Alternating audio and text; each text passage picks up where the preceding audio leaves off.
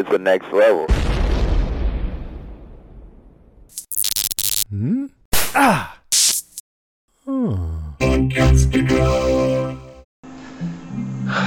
How many do we need to blow the hatch? 2 should secure the hinge. 3 to be safe. Safe. I'm removing the driest pieces to minimize our risk transporting it.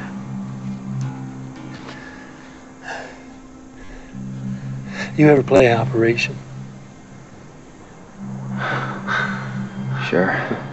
Don't touch the sides. I always got nailed on the funny bone.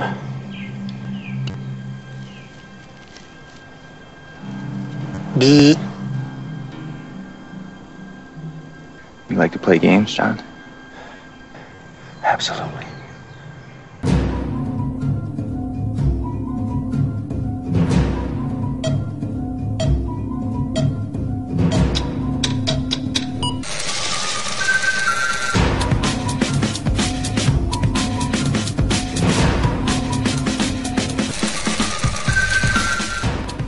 Welcome everyone once again as we head back to that island for another episode of We Have to Go Back, Lost Revisited from the Next Level Podcast Network. I am Ben Beck. And from the Podcastica Network, I am Kristen Howell. This episode, we continue on as we review and break down 2 more episodes of the first season. Episodes 24 and 25, Exodus, Part 2, Part 1, and Part 2, Part 3. Part 3, Part 4, and Part 5, Part D. Yeah, it's confusing. Section C. A. Section A, addendum the 42. Season 1 finale. Yes.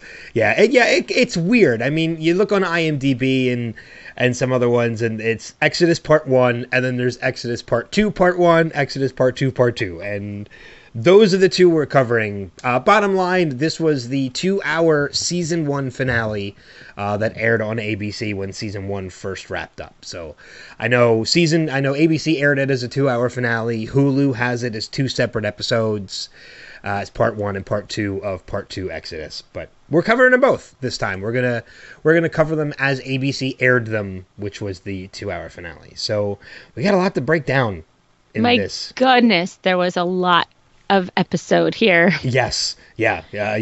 We figure without commercials, it's still about an hour and a half. It's basically a mini movie. Yeah. No, it's not even a mini movie. It's a movie. Yeah. I had my hand hurt from notes after it was over. Like, it was just, and then I would have a thought, and so I would press pause and I'd write out, my entire thought, and then I'd go again. And as they were talking, I'm trying to write as fast as I can. Well, see, that's why you got to do what I do and just have bullet points. No. Full on I don't notes. trust my brain to remember stuff. Oh, well, okay. All right, but fair enough.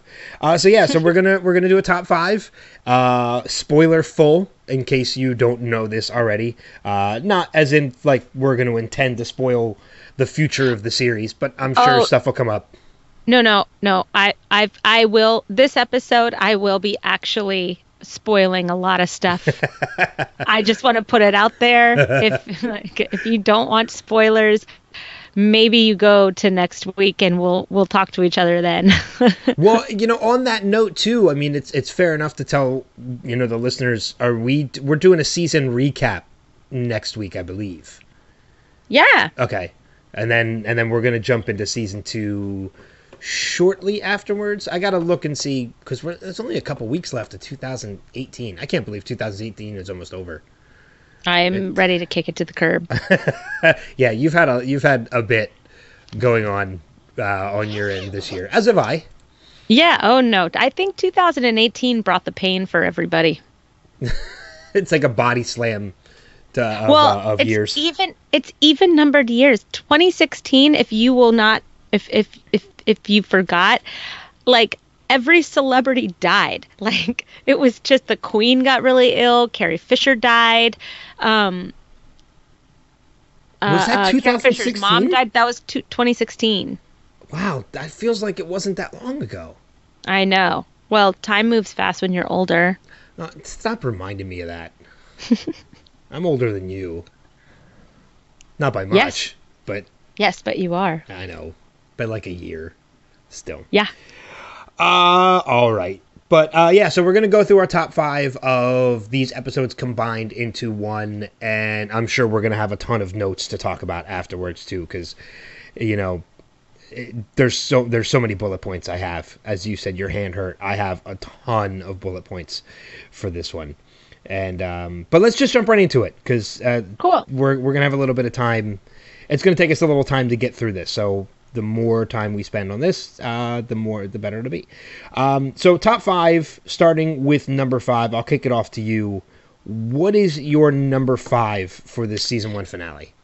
So my number 5 is kind of strange. It's I started thinking about the scene with Claire and Sun, when Sun asked Claire, what does Aaron mean? And she said, I don't know what it means. And, you know, the baby wasn't named until this episode. And it wasn't until she was screaming at Charlie to get Aaron back that we found out that she really had named the baby. And maybe she just yelled out the name, not knowing that that was his name or something like that. So I started looking into the name Aaron, and, you know, Aaron is a big biblical name as well. Aaron was the brother of Moses, and Moses led the Exodus out of Egypt. And he was there. So it says that Aaron was named in the episode titled Exodus. Okay, so Aaron was sent to meet Moses, who was his long-lost brother, to cooperate with him in all that they were required to do for the Exodus. And Aaron itself means mountaineer. It means a mountain of strength for others, and illuminator. Now, if you loosely parallel the long-lost brother aspect of it, I'm just kicking this off. Okay. With spoilers. Jack and Claire are long-lost brother and sister, and they don't know it, right? And Aaron is a part of that link. And so for Aaron to be named after somebody who had a long-lost brother, and he was named in the episode where that long-lost brother, you know, it was named, the episode is named Exodus, which is what Moses did. I just think that if I had more time to really flesh this out, which I didn't because this was something that I thought of this morning, that, you know, the biblical references here and the foreshadowing for Jack and Claire and kind of what they are from a family standpoint, Aaron being an others mountain of strength, where the others take the children, and who knows why.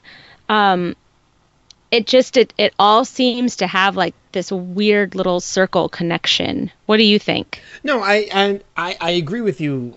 You know, a lot of this, and this is one of the reasons why I really love this show. This is not the first time that I believe it's not the first time so far in this first season that we've got the religious implication into the story. I think it's definitely the deepest of all that we've gotten so far, but it's certainly not the last as well. Mm-hmm. It's far from the last time we get the religious implications into it. So I think the writers, you know, this is one of those things that some people could hear that entire explanation that you just gave and say, well, I think you're overthinking it. And this is that one show that I'm like, no, I don't think you're overthinking it at all. I think this is between, you know, Aaron being given the name Aaron, the show title being titled Exodus. I think, one, not only did the writers know exactly what they were doing by putting that all together, but it also leads me even further to believe something I already believed at this point, in that, you know, one of the biggest complaints that people have about this series is that they feel that the writers didn't know where they were going to go with it. Mm-hmm. And you mentioned, again, this is a big spoiler for the future, about Claire and Jack being, you know, half brother, half sister. And I think that, full on thinking even more about it, and because of what you had just revealed, the writers, even at this point during season 1, knew that connection.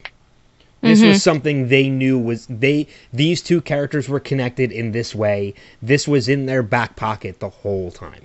And we knew that Christian Shepherd already from this season, that Christian Shepherd was in town, was in Sydney looking for his daughter. Yeah.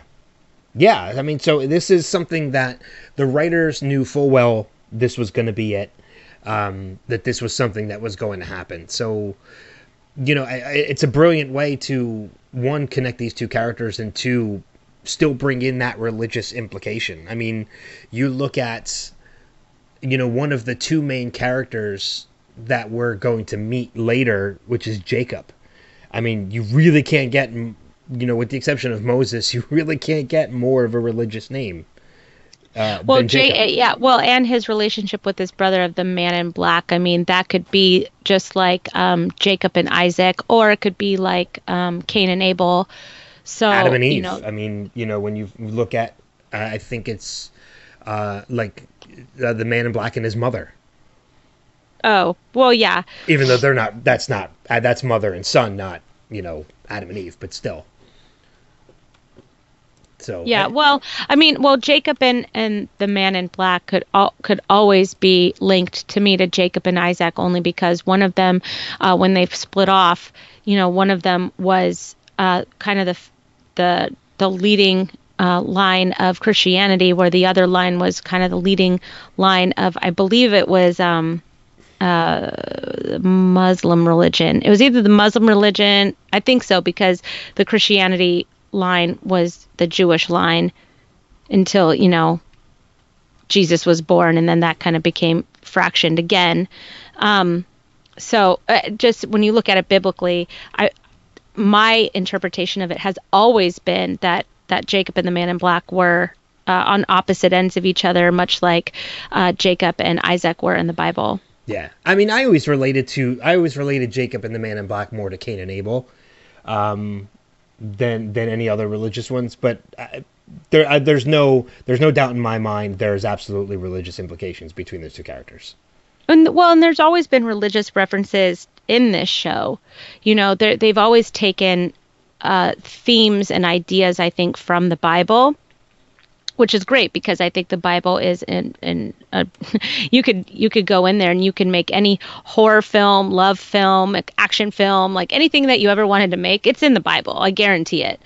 But that aside, the way that Aaron was named during this episode, that was titled Exodus, and his link to Claire's link to Jack,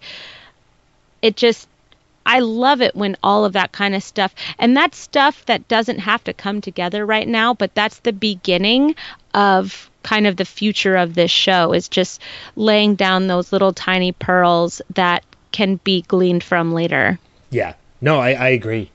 And it kind of leads me into my top 5 is going to jump all over the place. Cool. I'm just going to go with it, and if they tie together, even if it's something I would put as number 1, but we talk about it as number 5, that's just the way it's going to be. Mm-hmm. But it leads me into one of the ones I do have for my top 5, and that's, you make the connection. How you just mentioned how there's all these connections being made between religious implications, characters, and things like that, leads me into my number 5, which is going to be the backstories, the flashbacks that we get in this episode. Cool. These are the most immediate flashbacks that we're getting, meaning we're not getting anything further back than the airport before their flight. There's nothing... Oh, for this episode. For this episode, yeah. Right. For these 2 episodes, the flashbacks that we're getting are purely, literally an hour or 2 before they're about to board this plane. And this is really the biggest time out of all of them that we're seeing the real big connection of all these characters. And it's a very loose connection. The basic connection is that they're all getting on the same plane. Mm-hmm. But it's when we go into season 2 and season 3, that connection is going to exponentially grow, and we're going to see how truly connected these people really are outside, before they even met each other. Every connection that we have seen up till this point, with Sawyer happens to be in the police station when Boone goes in to file a report on Shannon being beaten, or Hurley on the television set. when Jin goes in to intimidate the guy for Mr. Pig. These can, up till this point, could really only be scratched up to coincidence, if nothing else. But we're going to find out after this. We're taking this scene of them all in the airport of, Hurley passes Arst tries to cut in front of Arst in the security line. And, we find out a little bit more about Jin, which I'll get to a little bit later on, whether it's in the top 5 or in the notes. And that scene with the guy that he meets in the bathroom. And Sawyer still being allowed on the plane. And then, of course, my favorite one of the ultimate bad luck that Hurley has of he really should not have caught this flight. And he ends up catching it anyway, only to crash on the island. Hurley's flashback was my favorite out of all of them. Bribing the guy for like $1,600 for his scooter just to get to the plane and everything else. Can I read something to you? Yeah, sure. Sorry, I didn't. It's about Hurley. I was going to bring it up at some point, and I think this is the perfect time to read it. Were you going to talk about Hurley and the numbers at all? Oh yeah, yep.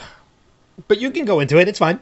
No, it's okay. I have it all like laid out in front of me. It's like a short little paragraph.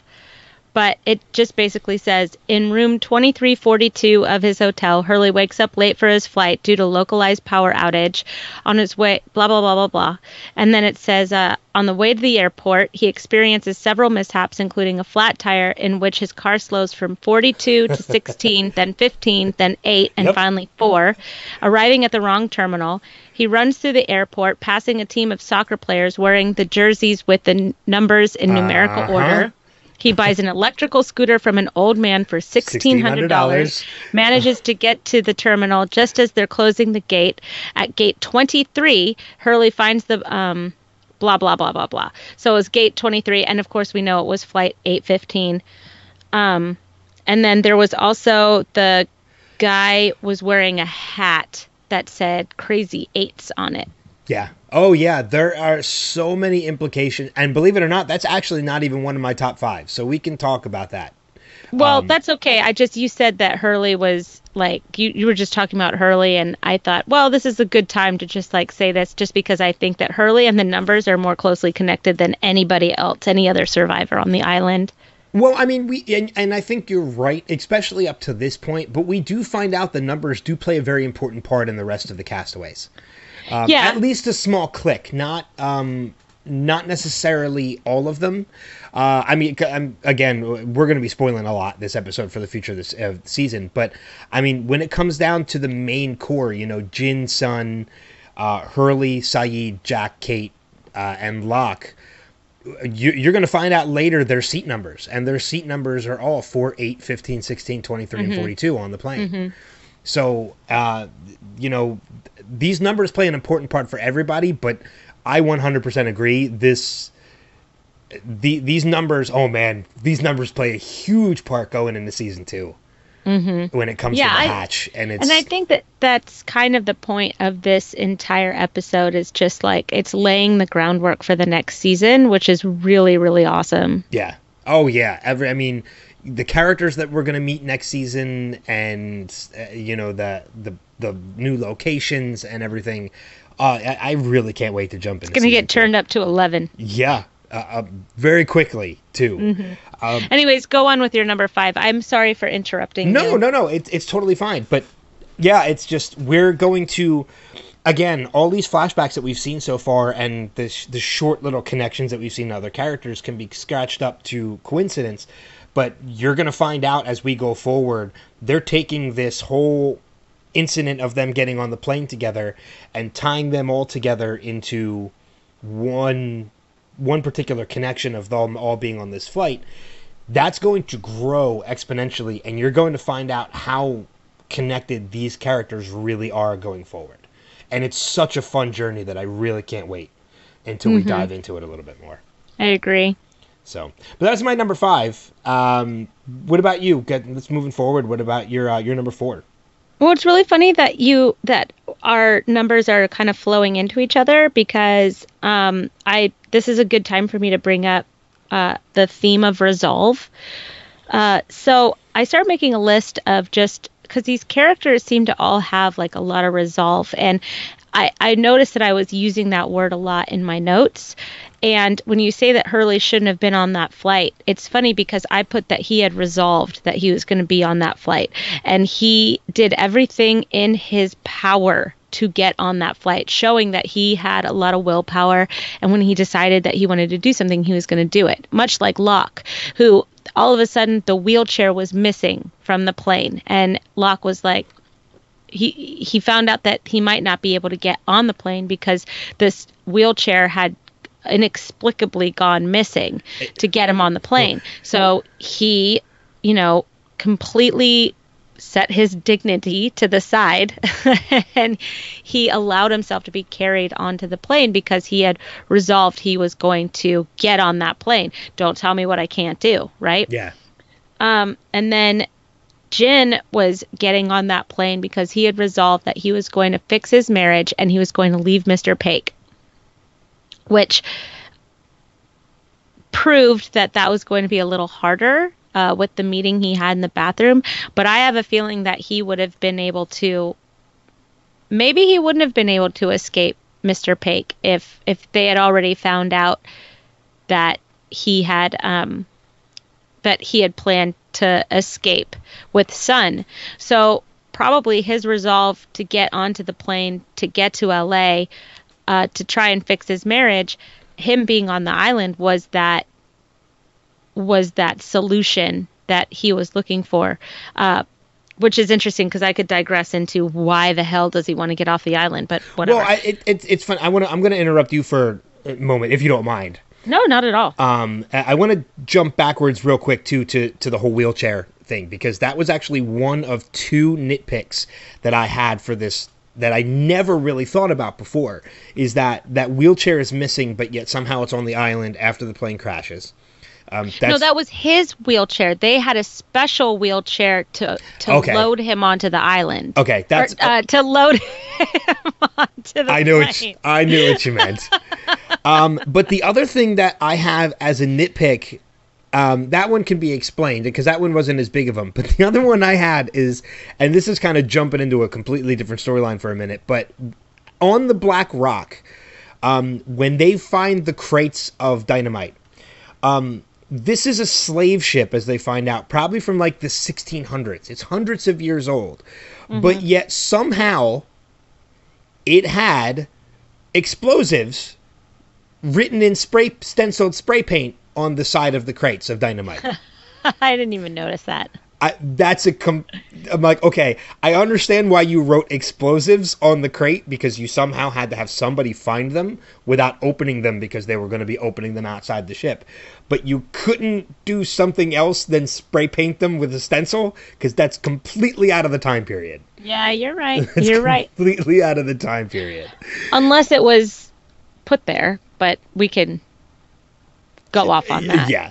But going back to the whole Jin and the bathroom moment and everything, and, realizing that he originally wanted to fix his marriage and, escape to LA, but he doesn't have that opportunity. He has that whole bathroom moment before they leave Australia. And one of the things I really did like about this episode is it goes from that scene into Jin being on the raft and looking so happy, and looking content and smiling, because you really start to realize at that moment that he's found his escape, and he's realized, because I think you're right. I think that he had it in his head that he was going to go to LA, fix his marriage, escape, and when he had that moment in the bathroom by that gentleman who we can only assume works for Mr. Paik, we had to, it was probably a rude awakening for him that no matter what I want to do, I'm not going to be able to do it. Right. And then he has that moment of calm and release on the raft when he realized, because he probably knows now, I'm no longer in this situation. And it's such a relieving moment, not only for Jin, but as the viewer.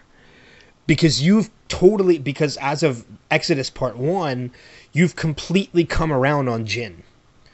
You know, he was a character you kind of felt was very harsh, maybe even a little rough. But, you know, because of the whole scene with him and Son that we talked about last week, you come around on his character completely, that when you get that moment and you see that look in his face, you really feel that with him. And that was one of my favorite moments from this episode. Well, you know, I don't really like Jin very much. I'm kind of ambivalent towards him. Okay. I know. It's like you say every week, Jin is the worst. Jin is the worst. No, he's not. No, he's not. No, he's certainly not. Okay, so I'm going to just... continue on. I'm sorry. I didn't mean... Yeah. As quick as I can. So... Hurley was resolved to get on the plane. Jin was resolved to get on the plane. John Locke was. Jack had an argument about getting his father on the plane and getting on that plane so that he could go bury his father, because he almost didn't get on the plane either.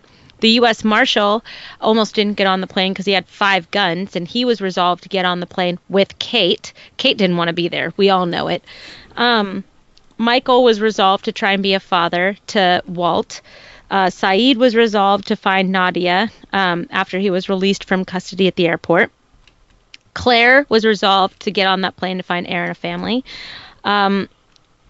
Michael and Jin were both trying to save their family and get off of the island. So now we're away from just what was happening on the flight, right? So Michael and Jin, in hopes of saving their family members on the island, both of them had resolved to make that raft to get off the island and to find some hope, find some rescue for their loved ones.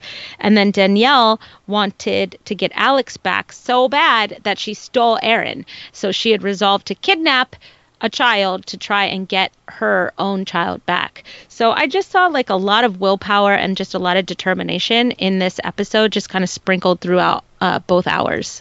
No, and I can see a lot of that as well. I mean, when I said like Hurley wasn't meant to be on this plane, I didn't take it as like he had no resolve, because he was definitely a man on a mission to get onto that plane. But it's almost as if he wasn't reading Destiny at the time, because something was telling him, you should not be on this plane. And he just was not listening. He wasn't having it. I would have decided, you know what? I'm good. Yeah. Clearly fate doesn't want me there. Not going to do it. I would have been the same exact way. You know what? I'll wait on standby for another flight. I'm good. Call my mom and be like, let me tell you about the crap that's happened since I woke up and why I'm not going to be there for your birthday. Yeah, I know it's your birthday. I'm sorry I'm not going to be there. Here's why. Yeah, I would have given up already too. So that's just... Well, and that's why we're not meant for the island, Ben. I don't know if I ever shared this story with you, but this is kind of like one of the first times. My sister lives in Colorado, and I went to Colorado one year for Thanksgiving. I flew out to spend Thanksgiving with her husband, her kids, and such. And it was one of the first times I had ever flown by myself. I'd flown a bunch of times before that, but I was always with other people. And I just remember sitting in the airport the day before Thanksgiving and looking around, because Lost was on at the time, and looking around at everybody in the terminal and being like, okay, if this plane goes down, who am I going to befriend? Who am I going to, who's going to be part of my crew when we're trying to survive? And when I landed, I told my sister that, and my sister looked at me with this huge look of shame. I was like, what? I'm like, why are you looking at me that way? She's like, because you're a moron. If the plane went down on your way to Colorado, you're landing on the mainland. You're not landing on an island. Hey, man, you don't know that. That's true. We cover another show that the plane disappeared and came back 5.5 years later. So there. Well, that show also wasn't around at the time yet. Whatever. So, still holds. But my sister just gave me that look like, you idiot. That's okay. That's hilarious. That's hilarious. But it was just so funny that I was like, yeah, I wonder who I'm going to befriend. And but that's the mindset that some people had because of this show, and I was totally fine with it. I was sucked in. I was hooked in. I love that. Well, that's my number 4 was just the theme of resolve. So okay, you know what? I'm gonna piggyback on that a little bit, and I'm gonna go my number 4. And we have now been introduced to. We talk about the islands testing people, and testing their resolve as it could be at a number of times, and we have now been introduced to what is going to become in season 2 Charlie's biggest test. In that, we see the scene with him running with Sayid to chase after Danielle. Again, jumping into resolve, Charlie has that resolve in him that he is going to get Aaron back. Doesn't matter what it takes. And we see the extent of what that he goes through with that too. I felt that.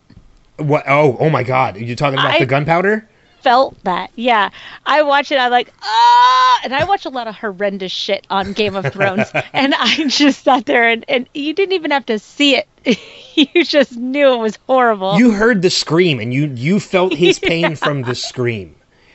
And he's dead set that he's going to bring Aaron back. He doesn't care what it takes. Gets hit in the head with rocks from Rousseau's trap, and busts his head wide open, and Sayid, being the soldier that he is, kind of flashes that wound, flashes it shut with gunpowder, and that's something that's harsh to kind of imagine happening. Well, if that's not resolve, I don't know what is, and that wasn't even in my list. But yeah, Charlie was resolved to find Aaron and save the day, and you know what, and the beauty of that whole thing is too that there are other characters in this, on this island. There are other people on this island who know Charlie's resolve without Charlie having to prove it.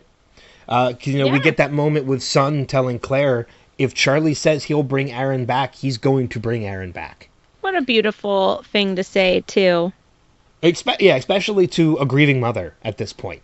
Mm-hmm. And you could tell at that moment that she believes her. She believes Sun because it calms her down.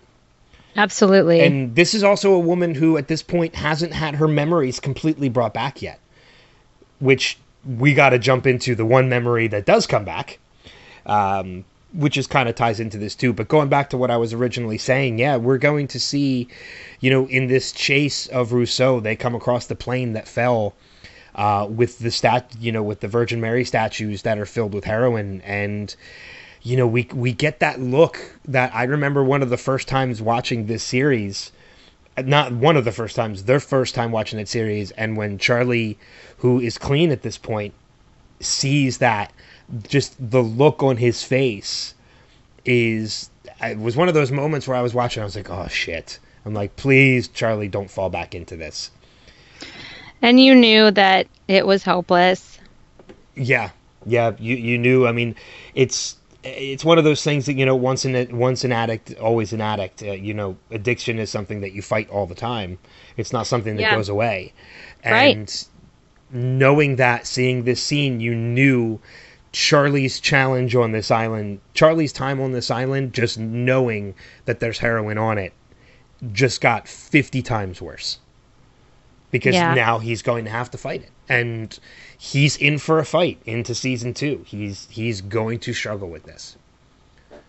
So and you just I had the same thing where you're just like, come on, dude, have it be different. Have it be different this time. Yeah, exactly. I know every other time it happens, but it's Charlie. Charlie can do this. Like, he's fine. So, I mean, all we've seen, but the last we see of it is, Charlie staring down at that broken statue with the heroin in it. And that's the last you see of it until next season. So there's no resolve on that before the end of this season. Oh, resolution. Resolution. Yes. That's okay. We're using the word resolve so much, I'm thinking I should start cleaning the carpet or something. That's right. It is a cleaner. That's my dad joke for you. You're ridiculous. I am ridiculous, but I'm adorable, so it's fine. I will not deny that at all. I will not fight you on that fact. All right, moving on to our number 3. What's your number 3 for this episode? So, okay, my number 3 is little, but it's basically, well, I'll save that for later. No, we're going to talk about it. We're going to talk about it right now. Is the events at the raft and the introduction of the others. Oh, I have that. We're going to combine our number 3s then, because one of my top 5 is also, I just called Meet the Others. Yeah, Meet the Others. So we meet a man that has no name right now, but his name will be Tom Friendly. Mr. Friendly. And he is not so friendly. We're going to find out. Well, Nope. He took a boy from his father. Fuck him. okay. And then blew up his boat. He did it under orders. Okay. Don't care. I'm not defending the actions at all. But I think you are. But there are moments, because we do find out quite a bit about Mr. Friendly as the show progresses. He does become a pretty predominant character. And there's one scene in particular of, oh God, you are going to love this. This is going to feed right into what you've been saying for a while. Jack is the worst. Because there is that scene later on of Jack and Mr. Friendly having a football catch. And oh God, I didn't even think about that before I was ready to bring it up. But now that I am, that feeds right into you saying Jack is the worst. I'm telling you right now, Jack is the worst. Okay, he was kind of okay in this episode, and I don't have a lot to add to Jack is the worst for once. But there's a little bit of Jack is the worst. And we'll get to that in our notes section. But no, you're right. He is certainly not a good guy at this point. No, it's just, and I remember the first time I saw this episode where, the boat came up and they're like, "Go, what are you doing all the way out here?" And they're all celebrating, and I'm like, "It happened, yay!" Because there's also that music playing in the background that's like a very hopeful very hopeful song. Completely fuck with you in this scene. It's so crazy, and it was just, Sawyer had a hand in it, Jin had a hand, like everybody on that raft had a little hand in it, and it was so exciting. And then all of a sudden, Officer Friendly, he says, "But we're going to have to take the boy." And you could see everybody going, what? Even what? Jin, who knows zero English, he knows, oh, shit's about to go down. Yeah. Yeah, exactly. And Michael is just like, what? No, what? And then just that last image, and, when I first saw this show, I wasn't a parent. Now I am a parent, right? And as you see Walt being taken off of the raft, and they're going away into open water, right? And he's like, "Dad, help! Please, Dad, help me!" My heart is just like I don't know what you do in that moment. The boat's been blown up. You're in the ocean, and knowing my instincts, I would start swimming after the boat, thinking I could catch up with the boat. But then it's like, if I swim too much, now I'm in open water at night in the middle of nowhere, right? And so it's like, you have to watch your son go away, because if you swim after him, there's no telling if you're ever going to find that boat again, because that raft, while it did explode, there was very little fire left to it. So if he had swam too far, it is possible he never would have found his friends or the raft or anything like that. So all you could do there is just float in the ocean and scream your head off. I mean, there's nothing else that you could do. It's like this helpless feeling that I felt in both father and son screams. And then you think about the fact that how they started, and you see how they started, where he's trying to give away Walt to his mom, and they're barely talking to each other, and and then you get these flashes of Walt is finally telling Michael, my mom was wrong. You should have been in my life. You should have been my dad. And they're so close now, and the others fucking took that from them, and it wasn't right. It just wasn't right. Did you notice that Michael said that they were 15 miles away? No, I didn't even pick up on that. So another reference to the numbers. Yes. But I have a question for you. Okay. Before you talk. Sure.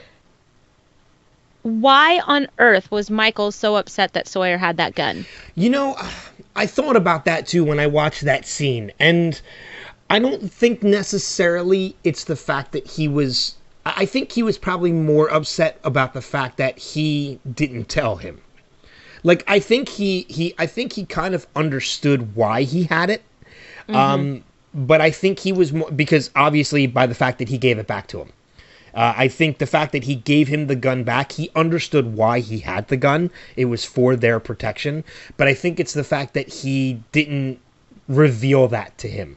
Like, hey, I brought this on board to protect us. He didn't feel like... I think Michael felt kind of betrayed in that Sawyer couldn't trust him with that information. Betrayed or micromanager? Could be a little bit of both. Because he's just... I don't know. I just feel like Michael is somebody who, if he were to be your boss, your life would be pretty miserable. Yeah. Well, no, I agree. You know what? Thinking about him that, and Jin yelled at each other constantly. Yeah, and I mean, and you're talking about, like, there's definitely a breakdown in communication between those two characters. So there was, not only because of that breakdown was it a little more impossible, but I think Michael just didn't have the patience that he could. Well, he doesn't have the patience for his son in the beginning. He doesn't have patience for Sawyer. If Sawyer Sawyer didn't make the mistake of the bamboo rod slipping off when they were trying to get the raft into the water, but Michael is very quick to shift blame on another person. I think I have yet to see him own up to anything. I mean, even when Walt said, well, why weren't you in my life? He said, well, your mom didn't want it that way. It's like, dude, the mom is dead. Okay. His mom is dead. She can't defend herself. 6 weeks ago. Like, maybe you just say, it just didn't work out that way. Or we thought that maybe it would be better if you had two parents in the same house or with Brian or whatever, right? Or blame it on Brian because Brian's an a-hole. We've learned that. But why are you bad-mouthing the mom? It's like he's not owning up to anything. Even when he's going to be a father and he's got to take his kid back to LA, rather than switch around his life and see if work can work with him and kind of the new normal for Michael, he just wants to Mom, it wasn't supposed to be like this. I think you should take him. Yeah. So I still honestly have yet to hear him own up to anything now that I think about it. And I'll have to think about it some more. Maybe he has, but he's a very blame shifty kind of character. I think you're right. I don't think he's owned up to anything at this point. I think everything that has happened, he's pawned off onto someone else. It was Locke's fault that he wasn't close to Walt, or it was Jin's fault that Sun could speak English. Who knows? I don't know. Yeah. No, and I agree with you. It's a point I definitely see the more I think about and the more I look back at everything. And I think you're right. I think it could be a little bit of, column A of him feeling betrayed that Sawyer couldn't trust him with that information, but two, the micromanaging aspect of that he should have known that information. It should have been, he should have been privy to that the moment it happened. Or not only that, but Jack should have trusted him with the gun over Sawyer because it's his boat. Mm-hmm. So I think it is. I think it's a little bit of column A and a little bit of column B. So okay, I'll roll with that. But keeping on with the others a little bit, this is the first time that it's weird because the show kind of played a little bit of a misdirect for a very short period of time, in that Rousseau made it known that there were others on this island, and then everybody started to believe that there were others, and then the story of the black smoke with of that's how that they're coming, and with the whispers of take the boy, and Danielle thought that it meant the baby, but take the boy probably most likely only really meant Walt. Oh, I don't think there's a probably to it. I think that's exactly what they meant. Okay, cool. Because, you go with, we have to take the boy, and then that's exactly what Mr. Friendly says. We're going to have to take the boy. So I think that's exactly what they meant with the whispers. I think Rousseau read the situation wrong, and I don't think it's ever revealed whether or not she was really the one that lit the fire. Because Charlie accuses her of that flat out. Like, you lit the fire to kind of lure them here so that you could take the baby.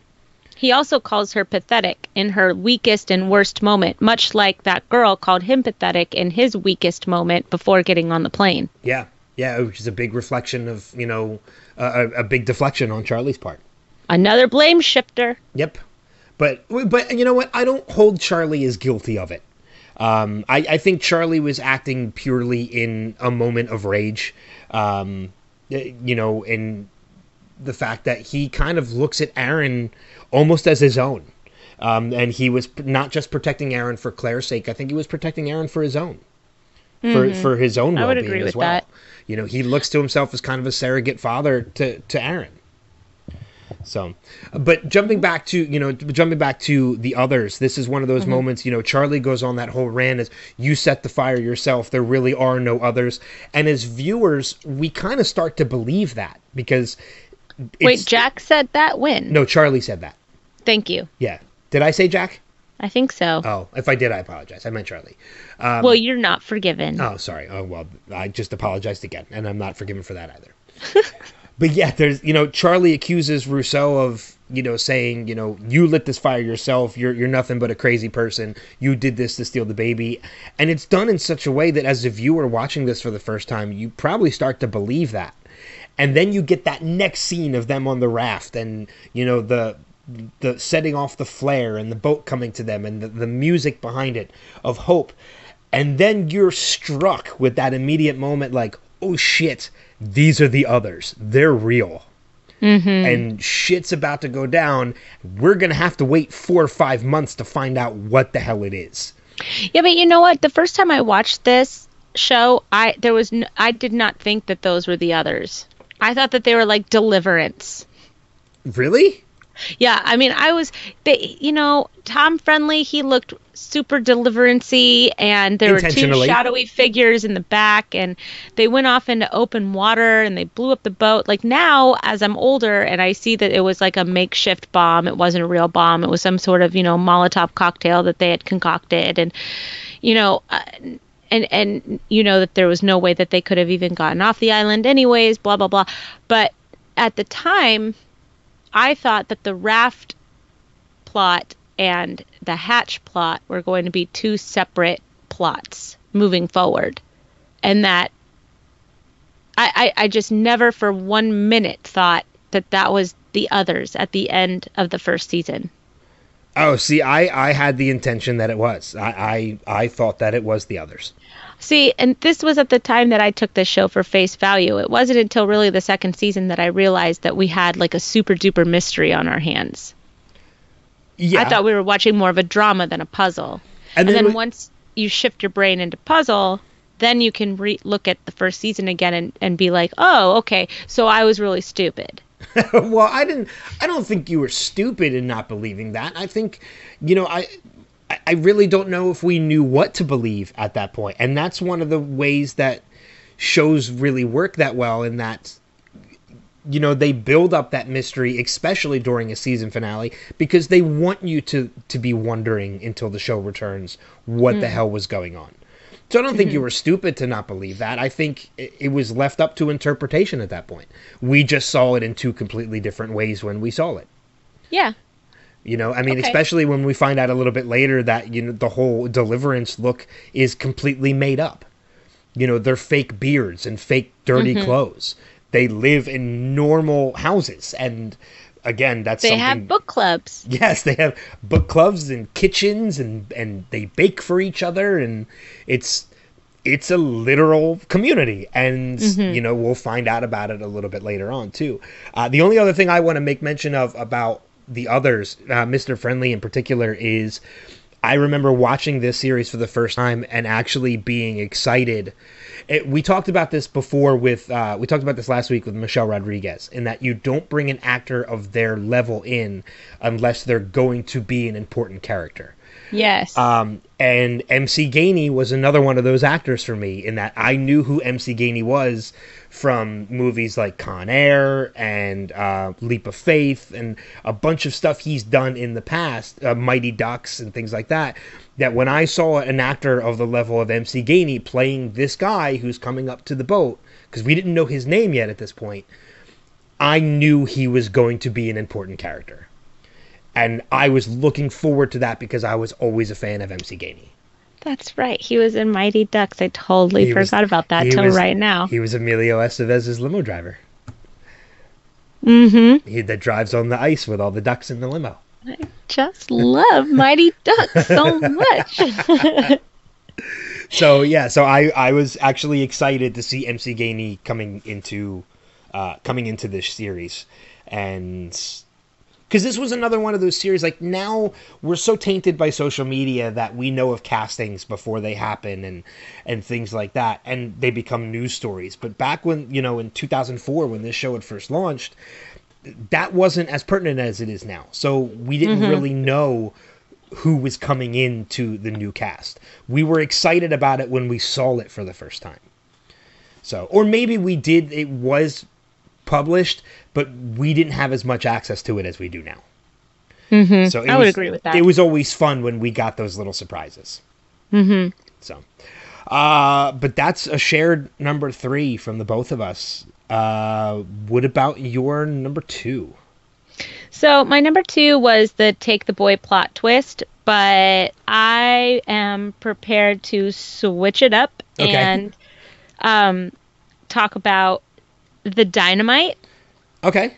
So one thing that I do want to mention about the dynamite is the Clue callback with the short end of the with the sticks and how they were matching up the sticks. Uh-huh. Like, the way that they Jack and the way that Locke and Kate looked at each other and they matched the sticks, I immediately thought of the movie Clue. It's you when and they were me, honey bunch. Yeah.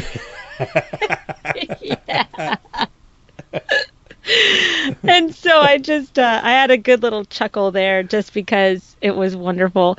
But so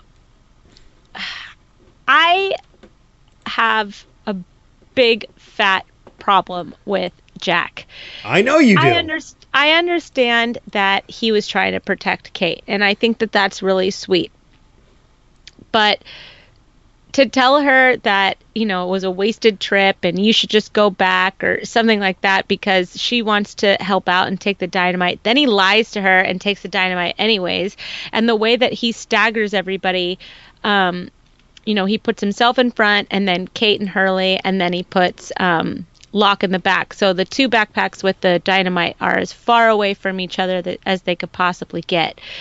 And then I don't know if you noticed this, but when they were going across like a rocky little area, he was holding the back of his backpack the entire time, like really carefully. Uh-huh. But it turned out that Jack was right because when it was time to run from the black smoke monster, Kate continued to wear her backpack. Okay, I'm glad you brought that up. Dynamite. I'm glad you brought that up because I was going to bring that up in defense of Jack with your argument. I was going to let you finish your argument, and then I was going to bring that up and say, as bad as that is, Jack was proven right that Kate was not responsible enough to carry out dynamite. Hey, man, I'm willing to let that go. I'm willing to say that Jack was right in that. But then later when Kate was like, hey, man, what was that? Blah, blah, blah. Instead of having a conversation about the dynamite, he decided to deflect it to, we're going to have a Locke problem. And I need to know that you have my back. And she's like, of course I have your back, Jack. Why wouldn't I?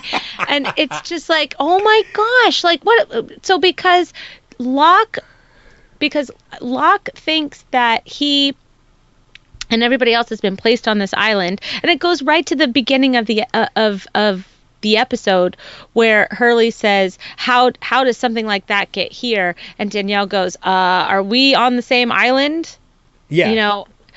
It, like everything that they've seen, everybody, all the whispers, him seeing his dead dad in the jungle, and just all the crazy connections that have been happening, polar bears and black smoke monsters that they were just chased down by. He can't open his brain enough to think that maybe they are there for a reason. And he not only completely tells Locke that he's wrong, but now he's going to go start some shit with Kate. And he's like, hey, we're going to have to take Locke down. I need to know that you have my back. It's like, bitch, just because he's not a man of science like you and you are too pig-headed and narrow-minded to see that maybe there's stuff that you don't know about, it's just, he's the worst. Well, he's the worst. But you know what? At the same time, I know how you feel about Jack, and I've already defended him once, and you kind of beat me to the punch with the whole dynamite and, proving that Kate was not responsible enough to carry the dynamite. He does bring up another good point, and I'm going to use this as his defense too, and that he says to Kate at one point during this entire conversation, look, everybody looks up to me to be this leader of this group, but yet everybody questions when I make a decision. And he's absolutely right. If you appoint somebody as a leader, it means you trust in their decisions. You shouldn't be questioning every single thing that they do. Otherwise, don't look to them as a leader. Well, maybe it's time to get a new leader. But if that's the case, stop putting the responsibility on Jack. Hey, I'd love to do that in more than just the fictional setting. But right now, it can't happen. So...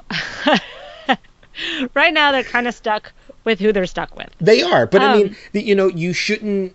But he gets too volatile too quickly, and yes, I'm still talking about Lost. He gets, because that could have bled into other aspects too. But he gets too volatile too quick. He gets too volatile too quickly, and he's like, you got to stop second guessing me. And it's like, well, stop making stupid decisions. I mean, stop. He's not open to other people's opinions. He's not collaborative. What he says goes. I mean, he's kind of a bulldog. But this is also the guy that you've put in charge. I didn't put him in charge. I know you didn't put him in charge. You're not on the island, you dope. But I meant these characters. They put him in charge by him being the one they constantly go to for answers. And they for go to him help because... with all these and help with all these situations. If you wanted him to just be the island doctor, then just go to him for medical advice. Don't look for him about how to deal with Rousseau. Don't go to him about where we should live, the island, the beach or the cave. By going to him with all these decisions, you ipso facto, you made him the leader. But wouldn't you say that Kate and Locke and Sayid are just as much leadership figures of this group of people? Yeah, I think they're. I think so. It's why is more, it that he can't have like a small council? I think he should. Yeah, well, that's what I'm saying. Like, it can't be all on him. And so if there are other leaders in the group, like if Sayid says something, he takes it very seriously and he considers it. But if Kate says something, he passes it off as something that, this crazy woman is saying. And all he really wants from Kate is for her to agree with him at all times. And that's it. Other than that, just stay quiet. Thank you. Well, and I think part of that is because Kate has also shown her irresponsibility. And I think that's the only reason why he You mean like trying to open up a box of dynamite with a pickaxe? Well, that's one. And then giving her an explicit order that if anything happens, or we run into this, drop your bag and run. And she doesn't do that, but Jack she does. Killed everybody. Everybody would have been dead. So, I mean, I think, we look at, the explosive effect that dynamite had on Dr. Arzt. You've got some arst. That is still one of my favorite lines from this entire series is you've got some arst on you. That and Hurley's thumbs up to Walt on the plane are two great moments of the episode. Yeah. But I mean, you look at, how volatile that dynamite really was. If she had just taken one running step forward, there was a chance they would all be dead. Mm-hmm. They'd all be dead. So, but it kind of leads me into this kind of all still really actually ties into my number 2 beautifully. And unless you had more of yours, I don't want to cut you off. If you had more to go I got to bitch about Jack. I'm good. Hey man, you get to do that every episode. You're happy. I love it. It's awesome. Yeah. But yeah, I mean, you mentioned the whole, man of science, man of faith, and there's no beating around the bush this time. It's said. There are words that come out of Locke's mouth. You were a man of science. I have faith in what that destiny brought us all here. Man of science, man of faith. It is not just a lesson or a theory that we have at this point. It is gospel at this point. They have said the words. It's the name of the next episode. Is that the name of the season premiere of? Yeah. Of season 2? Okay. So, I mean, yeah, but I mean, it goes into it too, is in that I think this was something I had brought up last week with the Black Smoke Monster, or the island security system, in that I wasn't sure we had ever anybody had been face to face with it yet. And I think it's confirmed now that I was right. I think this is the first time Locke has ever really looked it in the eye.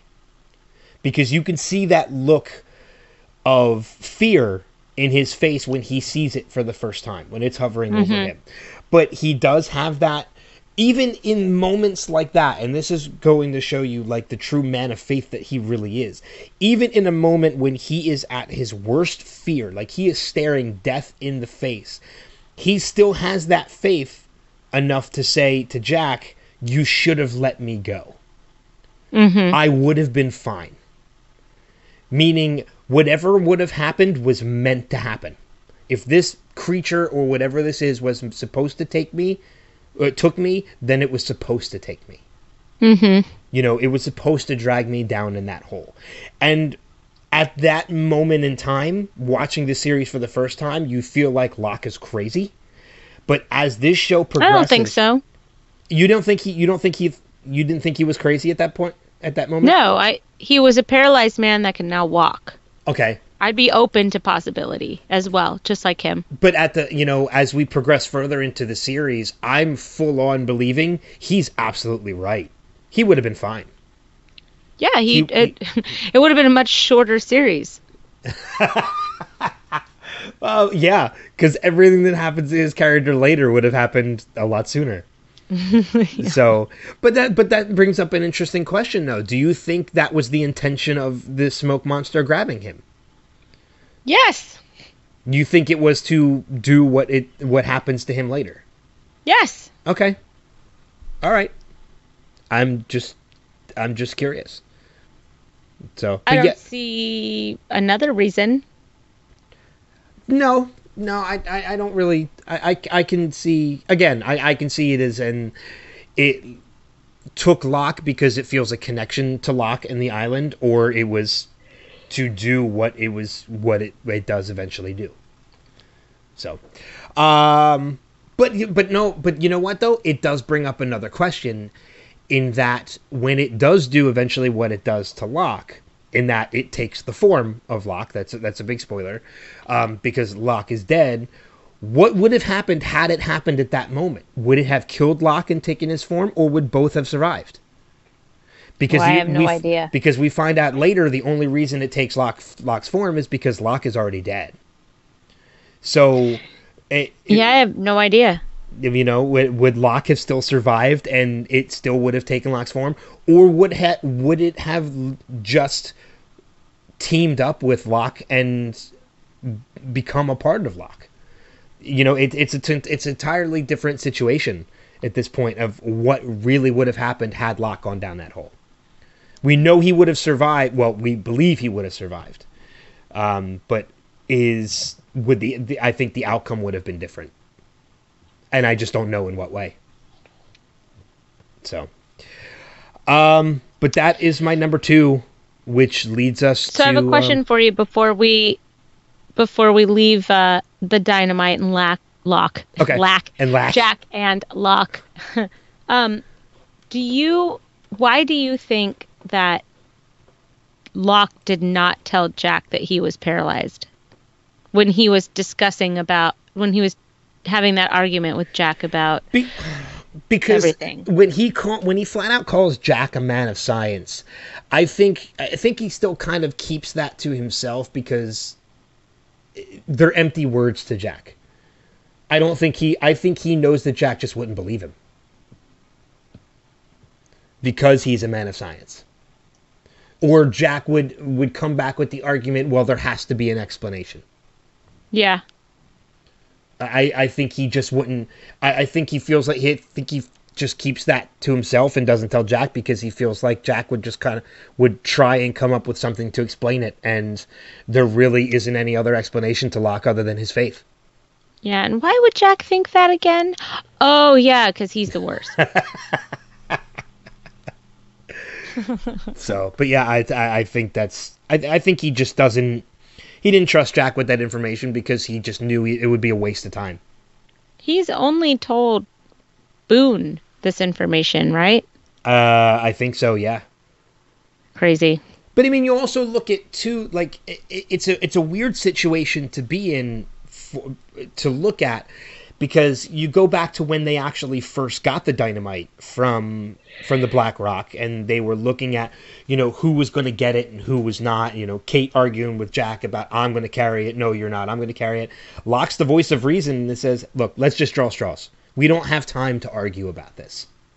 And I think it's because, again, going back to that whole he's got faith, and that whatever's meant to, we'll let fate decide. He says that with the drawing of the straws. Mm-hmm. And that he's going to let fate and the island decide which one of us is going to carry this dynamite. So, and he kind of puts that right out there by saying, we're just going to draw straws. Let fate decide. We don't have time to argue about this. Right. As in, there's no point in arguing about this. Yeah, you're right. So, but that leads us down now to our number ones. And most of my biggest ones I've already covered. My number one is not as big as some of the stuff we've already talked about. But yeah, my number... It's on you. Yeah, go for it.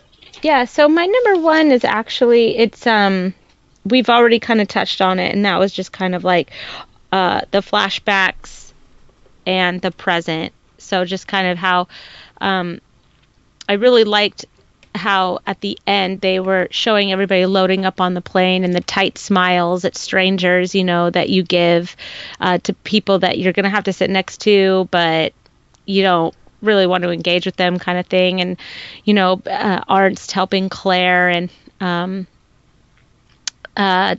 Hurley smiling at Walt, and Jack and Locke looking at each other and smiling, and then and then sitting down in their seats. And it goes with that music that they're playing. It goes right into Hurley, Kate, Jack, and Locke running towards the hatch after it blew, I believe. And it just shows, how they went from this real weird, kind of socially accepted, tight smile, plain situation that we all find ourselves in from time to time, to this, like, we're going to get some dynamite and go through the jungle and blow open a hatch, and we're all going to be, we're all surviving together. And, it shows Charlie coming into the caves with Aaron, and this whole community that were strangers not too long ago. Now they're kind of like rallying around Claire and Charlie and Aaron, and, Shannon's running to Saeed. And there's just this, it's just this tight-knit little group of people at the end of this season, where we began in the beginning, where everybody was strangers and nobody knew each other's names. So I just really liked seeing that. And, we got to see Hurley, Jin and Sun, Locke, Boone and Shannon, Saeed, Kate, Sawyer, Charlie, Claire, Arst, Michael and Walt.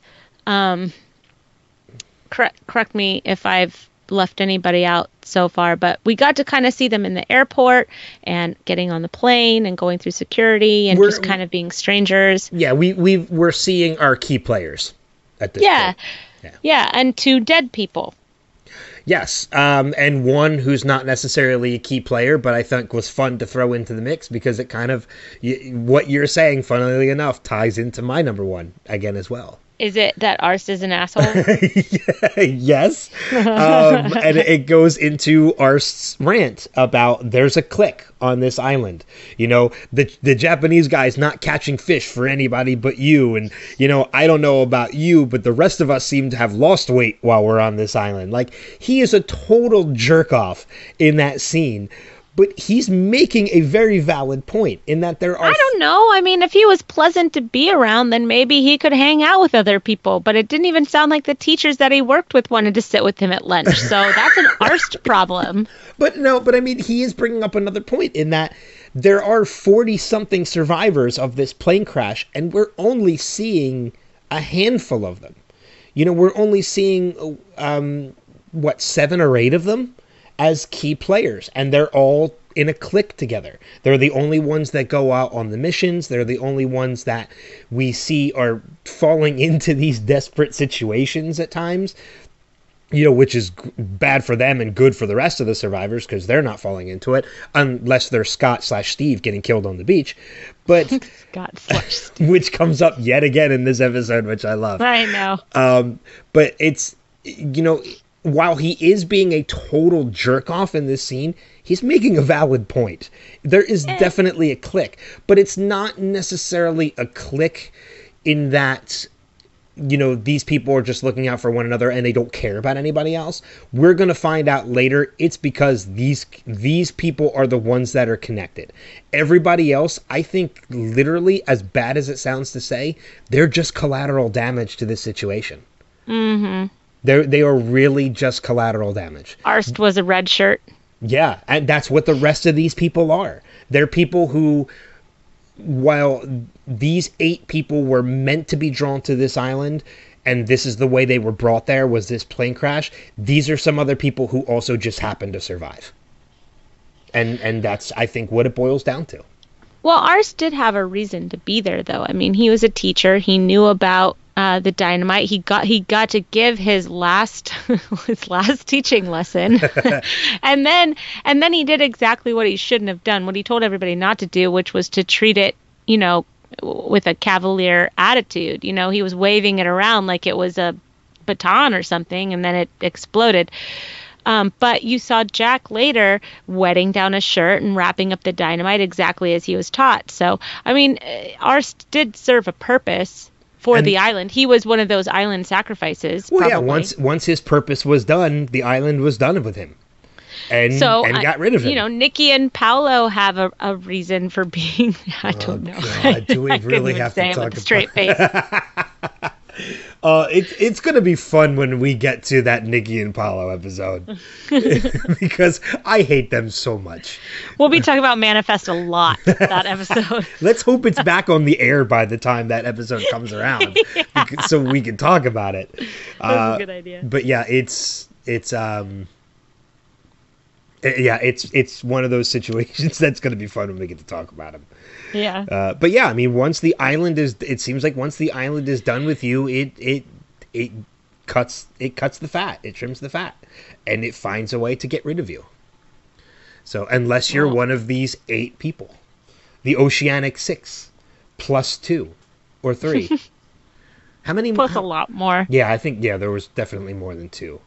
Mm-hmm. I mean, you had the Oceanic 6, and then there's Michael, there's Jin, Desmond. Who else stayed behind? I can't remember, but there's more. We'll get there. More. Yeah, there's definitely more. But yeah, that's gonna wrap it up for my number 1 as well. I do have a couple other things that we kind of haven't touched base on that we can kind of talk about in the notes. Yeah, I do too. One of my other favorite moments from this episode is the Jack and Locke moment with them grabbing the dynamite and talking about playing the game Operation. And I thought Locke was I thought they were both hilarious in that scene. Like, Jack is like, "Wait a minute," and Locke looks at me and goes, "Yeah, okay." Like, he just. Well, not only that, but, you know, we get that moment with them lighting the dynamite too, where, you know, Locke is determined to make this happen. Hurley is running at them. Don't light it. What's Locke do? Lights the fuse. Like, he's determined to make this happen. He doesn't care what anybody else thinks. They're blowing this door off the hatch. Yeah. So, but that moment with them talking about playing the game of Operation, and the moment he lifts the dynamite, and Locke's just like, zzz, and you see Jack jump a little bit, it was hysterical to me. That was really funny because Jack is pissed. He is so pissed, and Locke's just having fun with it. He just looks at him like, ha, gotcha. Like,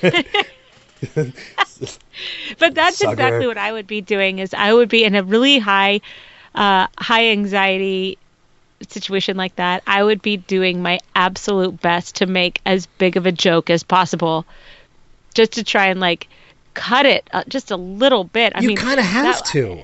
Yeah, well, by Jack saying, "Wait, stop," and Locke is just like, "Yeah, okay." Like, you can see both of them are like, "I don't want to be here, man. Like, we just saw someone blow up in our face. He's still got a chunk of him on his back." I mean, it's one of those whole scene from coming out with the crate to Arse blowing up to, them wrapping the dynamite and everything. it's a very serious situation that's handled very lightly. And I mean, even with Arst blowing up, it's one of those moments where, like, with Hurley just leaning up and just be like, dude, like, yes, that really just happened. He's like, he like exploded. Yes. Exactly. It's like, and it's one of the, and all the chunks of him just raining down on the rest of him. So gross. And you can just kind of see the look in Hurley's faces and like, yeah, that just happened. I'm kind of not surprised at this point. With everything else going on this island, why should I be surprised that somebody just blew up? Yeah, you know, it's true. But we talked a little bit about Danielle and taking Aaron. We talked about that a little bit. We did mention that I did want to say one thing about that, though. Sure. Was not about Danielle taking Aaron, but just I cried twice in the 2 episodes, and they both had to do with Claire. And the first time it was when Claire was running through the jungle and just wailing and pleading for Charlie to bring back Aaron. And I just, you know, you think about how the fact that he's like, what, a week old at this point or something like that. So she's filled with all of those postpartum hormones, which are terrible. They really mess with you. And her baby's been taken, and she doesn't know what she's doing, and she doesn't think that she even deserves to have him in the first place, kind of thing. And, you know, just listening to her, just this guttural pleading to Charlie, I like burst into tears. I thought it was really, really well done by Emily. Emily, yeah. DeRavin. Emily DeRavin. Yeah. There you go. Her. And then when Charlie comes back and she runs and she's reunited with Aaron, and you can see that the 3 of them have now become a family with this one gesture from Charlie. And it gets me really excited and really sad about their future, because it's going to be rocky before it's all the way over. But I just love the 3 of them. I love it that, you know, they kind of represent what being on that island means. You know, they were 2 complete strangers, and now there's 3 of them at the end of this season, and they have really kind of pair bonded all to each other. And I think that was really beautifully done in this episode. Well, I think it also says a lot too for Charlie's character, in that, you know, he definitely went through a trauma when he killed Ethan. You know, he did it to protect Claire, and we understand why he did it. And he definitely went through a trauma afterwards. You know, he was in a dark place afterwards because he killed somebody.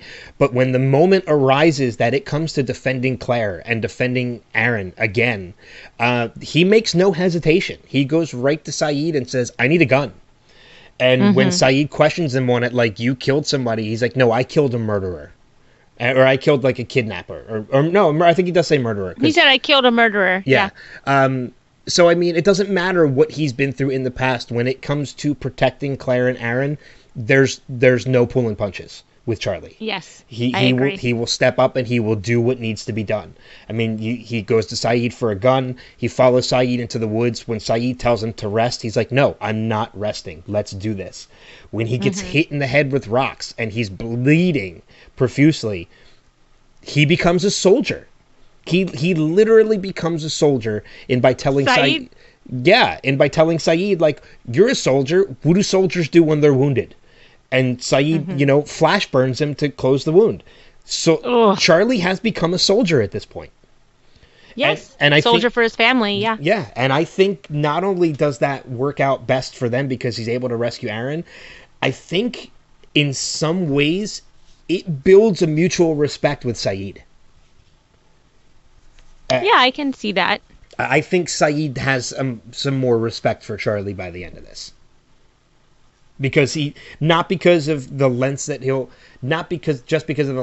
go to, but because of why he's going to the lengths that he does. Mm-hmm. He's not. I'll agree with there's that. no quitting Charlie when it comes to Aaron and Claire. Which is really beautiful because he is very weak in other aspects of his life, and he's actually very cavalier with his own life. So it's nice to see that he that he loves and respects and cares for these two people as much as he does. How bad did Saeed not want to put gunpowder on Charlie's face? Well, because I think he didn't feel like Charlie could handle it. Few people could. Oh yeah, and I think that's. Yeah, but this gunpowder and fire. Well, again, that leads me to my point of why I think there's now a mutual respect between. I think Saeed has built a respect for Charlie, because again, there's no quit in Charlie when it comes to that, and So Charlie's kind of like Chandler, and he's really great once you get to know him. Well, yeah, I could see that, but I think it goes a little bit deeper than that, and I think you made a good point in that he wasn't very much a strong character. And I think that kind of reflects in all the flashbacks that we've seen in Charlie. Like, even when it comes to Drive Shaft, when it comes to Drive Shaft, being in a band, his brother Liam and everything that he went through with Liam, I don't really think there was ever anything in Charlie's life that he had worth fighting for. Everything was worth, he could lose anything at any point. And I think this is the first time in Charlie's life he has something worth fighting for. In Claire and in Turniphead. And I just like calling him Turniphead. I like Turniphead better than Aaron. I think the next friend that we have that has a baby, we should send a onesie that says Turniphead on it. There we go. But I think this is the first time in Charlie's life he has something worth fighting for. And he will go to any extent to fight for it. I think even more than Drive Shaft, even more than his own brother, he has the one thing in his life that he will go to the ends of the earth to protect. Yes. I agree with you. So, I absolutely agree with you. The only other note I have, and then I'll turn it over to you for anything else that you have left, and it's just something humorous that I love, is there's the whole scene with them marching to the Black Rock, and Hurley going through his list of what he hopes is in the hatch. And I'm laughing because 90% of what he lists turns out to be in the hatch. Yeah, I had the same thought. From soap to clean socks to, televisions, not necessarily with cable, but Twinkies, because they have like 80 years. They'll survive for like 80 years. 90% of what is on that list is in the hatch, and I love it.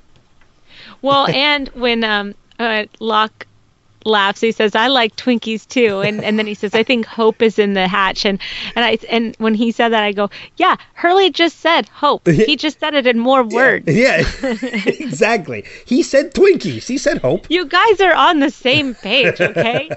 You just wanted to be cute and vague, and Hurley just told you what his hope literally meant. Yeah, he just described what makes up his hope. That's all.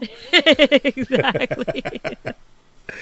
But I'm watching that scene and hearing the list of things coming out of Hurley's mouth. I chuckled at every one because I'm like, yep, It's in there. It's in there. That's so funny because I had the same moment. I was like, oh, Hurley, you're going to be so excited when you go in there. Anything else on your list of notes before we go into the feedback? Yeah, so the only thing that I really have is that I noticed that in the airport scene with Jin and Sun, when Sun accidentally spills the coffee on Jin, and he stands up and he says it's all right and he's going to find the bathroom. I noticed that from Jin's perspective in this, the way that we saw this scene, Jin seemed a lot softer and not as harsh. And from Sun's part, when we saw, I think it was the first part of the finale last week's, with Sun being able to hear the two people speaking English and kind of getting that running commentary, plus Sun being so nervous because of what she's hearing and trying to, also take care of her husband. But he seemed a lot colder and disconnected. And then when they shifted the focus, it was just a shift. He seemed like, no, it's okay. I'm fine. I'm going to go to the bathroom. I'll be okay. And I don't know what made that scene different, but it felt different. And I felt like from Jin's point of view, it was something else that was happening, and they left out the conversation with that couple who were still there in the scene. So it was just interesting to me, just the difference in the two scenes, and I'd be interested to know if you thought the same. I do think the same thing, and I think a lot of it comes down to, again, we kind of touched base on it a little bit earlier, in that we get the scene of Jin breaking down last week in Exodus Part 1, and we kind of flip that switch, and we're back on Jin's side again. And I think what it comes down to is, last week when we first saw that scene was before that breakdown. And now that we've gotten that breakdown, we look at Jin differently, so we saw that scene differently. I think that's one of the reasons why that the writers even replayed that scene, is because they wanted you to see that scene now from a different perspective. Right. And it was even shot at a different angle, too, from Jin's side of the table rather than Sun's side of the table. It was just, it was something that I wrote down that I just thought was really interesting. The other thing that I wrote down was that the Black Rock ship. Okay, I have a vague memory, because I told you it's been a really long time since I've seen this show. I have a vague memory of us getting like a scene on that ship when it was a ship. Oh, we do. Okay, good. I just wanted to make sure that my memory wasn't betraying me. We not only get a scene on that ship when it is an actual ship in the water, but we get more in the Black Rock on the island. Right. Okay. Yeah, this is far from the last time we will see that ship. Right. I just wanted to make sure that I was thinking of that particular memory of them, because I've seen a lot of movies and TV shows that have black slave ships on them, right? So yeah, it's like Amistad. Yeah, kind of. Yeah. No, it's... And then I couldn't remember if, like, Mr. Echo was on that ship, but I was like, no, that seems wrong. Yeah, that's definitely wrong. Yeah. It's not Mr. Echo. I didn't know if maybe he was having, like, a fever dream or something. This is, like, so my whole brain was just like, okay, I'm too mixed up. Kristen, just concentrate on this particular episode, and then we should be fine.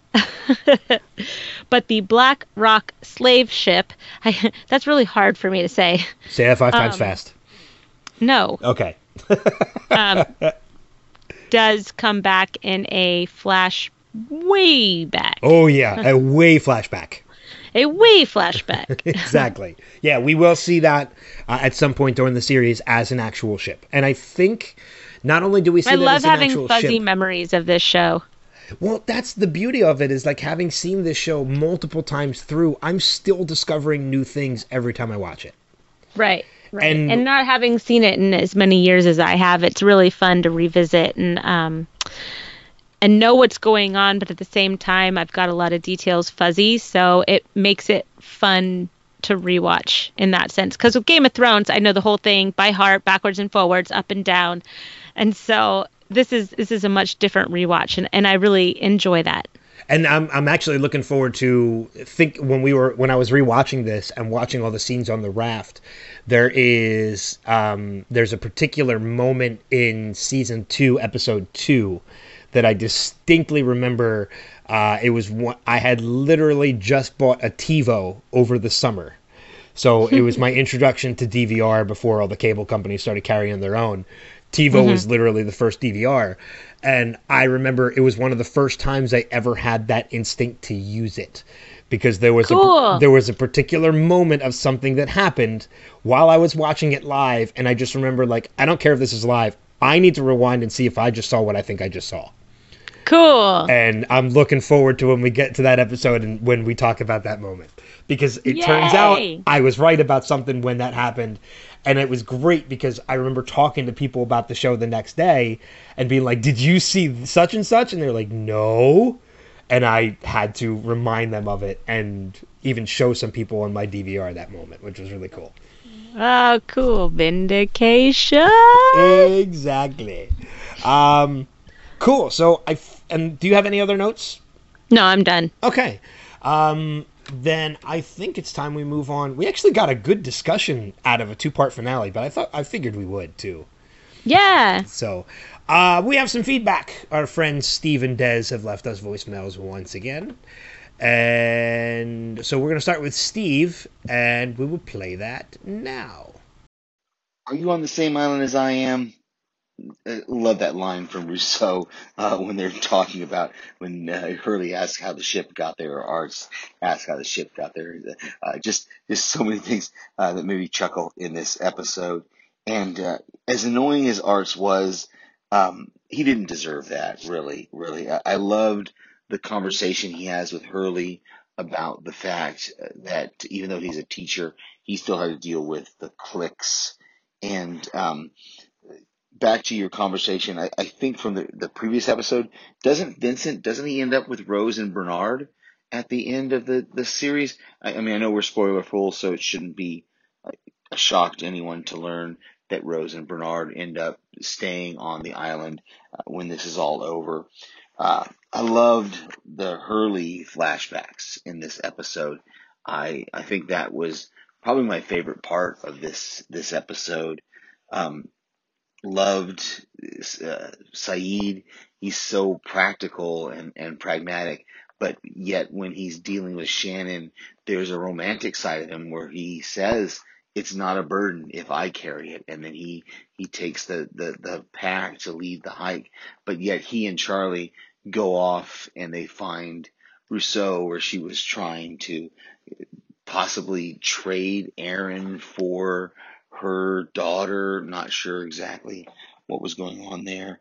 And I'm excited for the rest of this series rewatch. I really am, because to see it now and to see how they really did have a plan. They knew where this was going, and maybe they didn't know it was only going to be 5 seasons, but they definitely had an idea of what they wanted to do. And so just excited to hear whoever you guys get to interview. Ben, it was great to meet you in New Jersey. Can't wait to meet you again. And Kristen, can't wait to meet you at some point in the future. All right, I'll be listening. Thanks. I love Steve. I do too, and I was gonna say, if he didn't mention it during the voicemail, it was. I finally got to meet him this past weekend at a meetup, at a Podcastica meetup in New Jersey, which was a lot of fun. That's so cool. Yeah, I'm jealous. I wanted to go. I know couldn't you did. go. We wish you could have been there. We really did. I got pictures of shots being taken, so that was good. Yeah, I did. I was not in on those shots. Yeah, I know. But I got offered. I just turned down because of I'm not really. Because you're not that good of a friend. What? That's not. I'm just true. kidding. That's not true at all. I'm just kidding. But I'm glad that Steve has come around on the whole idea that the writers actually did know what they were doing with this. Because again, I mentioned that earlier. That's one of those things that was one of the biggest complaints that people had with the show, is they felt that they didn't know. The writers didn't know where they were going with the show. And I disagree with that completely. I think they had a plan for this series. And it went, the 6 seasons that they told it, not the 5, unfortunately, that Steve mentioned it, 6 seasons. But they totally knew where they were going with it. They had a plan. They might have faltered in the plan every once in a while, but they had a plan, and they executed it to the best that they could with the time that they had. Agreed. So I love, too, we didn't even bring it up, but about the whole romantic side to Sayid. And, if I carry it, it's not a burden. There really is something really romantic about that line. Well, he's romantic. When he's not shoving bamboo under people's fingernails, yes. Yes, there has to be a soft side. Yes, the softer side of Sayid. Aww. That's another series. That's so sweet. There you go. It's a spinoff. The softer side of Sayid. Yeah, it's just, I love it when Steve leaves voicemails, too, because there's always something in there that we might have forgotten or we just want to revisit. Like Hurley's flashbacks, because they were so much fun this episode. I agree. We do have another voicemail, this time from Des, so let's go ahead and play that one right now. Now. Hey guys, just realized that it's Thursday and I'm probably already too late. But I thought I'd call in with my notes on this episode. I actually took them over 2 weeks ago, so I'm just going to read through them really quick. Loved it Danielle's line, "Are you on the same island as I am?" Yeah. Arts pointed out there's 40 other survivors. They're people too. So I guess this was them setting us up for Nikki and Paolo. Thank you. The art explosion. I knew it was coming, but it gets me every single time. Let's see. Saeed allows Charlie one hit. That's it, just the one, And I gotta say, Jack, you're the only doctor. You should not be, anywhere near dynamite. No. The cave set, for some reason, always makes me think of Land of the Lost. Jack saves Locke from Smokey. Does he get a thank you? No, just a little bit of attitude. And one thing I did notice in this episode, which I'm sure everybody else notices too, it seems like someone is actively trying to keep Hurley off the plane. So do you think maybe, I don't know, the Man in Black had something to do with it, or just coincidence as opposed to fate? I don't know. Okay, well, I'm going to let you guys go, and can't wait to hear season 2. Thanks, Des. Okay, I have a couple notes from Dez's voicemail. First off, we need the copyright art explosion. Yeah, that was great. That's great. I love that term, and I wish we got more of Arts exploding just to use that more. But as Steve mentioned, Arts didn't really deserve that. So, note number 2. For somebody who defends Jack as much as he does, Des, you are just feeding Kristen's fire of Jack being the worst. The what? By saying he's a doctor, he should not be around live dynamite. I agree completely. But you're just throwing another log on the fire for Kristen. That's all you're doing. Don't feed the beast. And the only other note I have is, even though I couldn't avoid it in our own discussion, God, now Nikki and Paolo are being brought up in voicemails, and it's, oh God, I like it that everybody knows that the Nikki and Paolo episode sucks. I know, it's great. I love it. I can't wait. I'm not looking forward to, but yet can't wait to talk about that episode. Yeah, it should be fun. Yeah. But I think that's just about going to wrap it up for this episode. As I said, next week we're going to do a little bit of a season recap. It might not be as long of an episode. We're just going to probably point out some of our favorite moments from the season and kind of break it down a little bit. If there's anything additional that we might want to bring up for the season. And who knows, maybe one of these interviews will plan out between now and then as well. But it's don't know if that's going to happen by the season recap. Maybe the week after. We shall see. Yeah, that's just about it for the podcast. We want you to. We definitely want your feedback going into season 2. And if you have any additional notes from season 1 that you'd like to hear us talk about when we do the season 1 recap next week, please send us the feedback our way. There are multiple ways that you can do that. First, you can contact us on Facebook at facebook.com/Lost Revisited. We are on Instagram at Lost Revisited Pod, where I recently threw up a post. A post. Post. Oh, God. I can't tell you how much I post on Instagram. You can, of course, email us at lostrevisitedpod@gmail.com. If you want to leave a message, you can record yourself and send it to our email address or on Facebook Messenger. And last but not least, we want you to check out not just this podcast, but all of the other great podcasting content we have both on the Podcastica and Next Level podcast networks. So, yay! There's some fun stuff coming, at least from the Next Level side, into 2019. A bunch of new podcasts coming, joining the network, which is going to be a lot of fun. Cool. We'll have to plug them when they start up. Nah, we don't have to. Okay. No, we will. We'll let them fend for themselves. Yeah. But this has been fun going through season 1, and the show is only getting bigger and more intense, especially into season 2. So yeah, this has been really fun. I've been very much enjoying doing this, and this is just relaxing and fun, and it just feels like I get to hang out with my friend Ben. So Yeah. I'm cool with it. And I know we were talking a little bit about this before we even started recording, but this podcast, hopefully, even when we're done with the Lost rewatch, we have other ideas. So we're gonna keep going even after we're done with Lost. We don't know what direction yet, but we'll come up with something. It'll be a direction. Yeah, it'll be in some direction.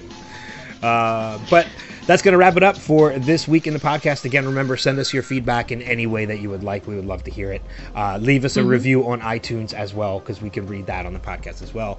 But until next time, we'll see you further down that rabbit hole. Take care. Bye.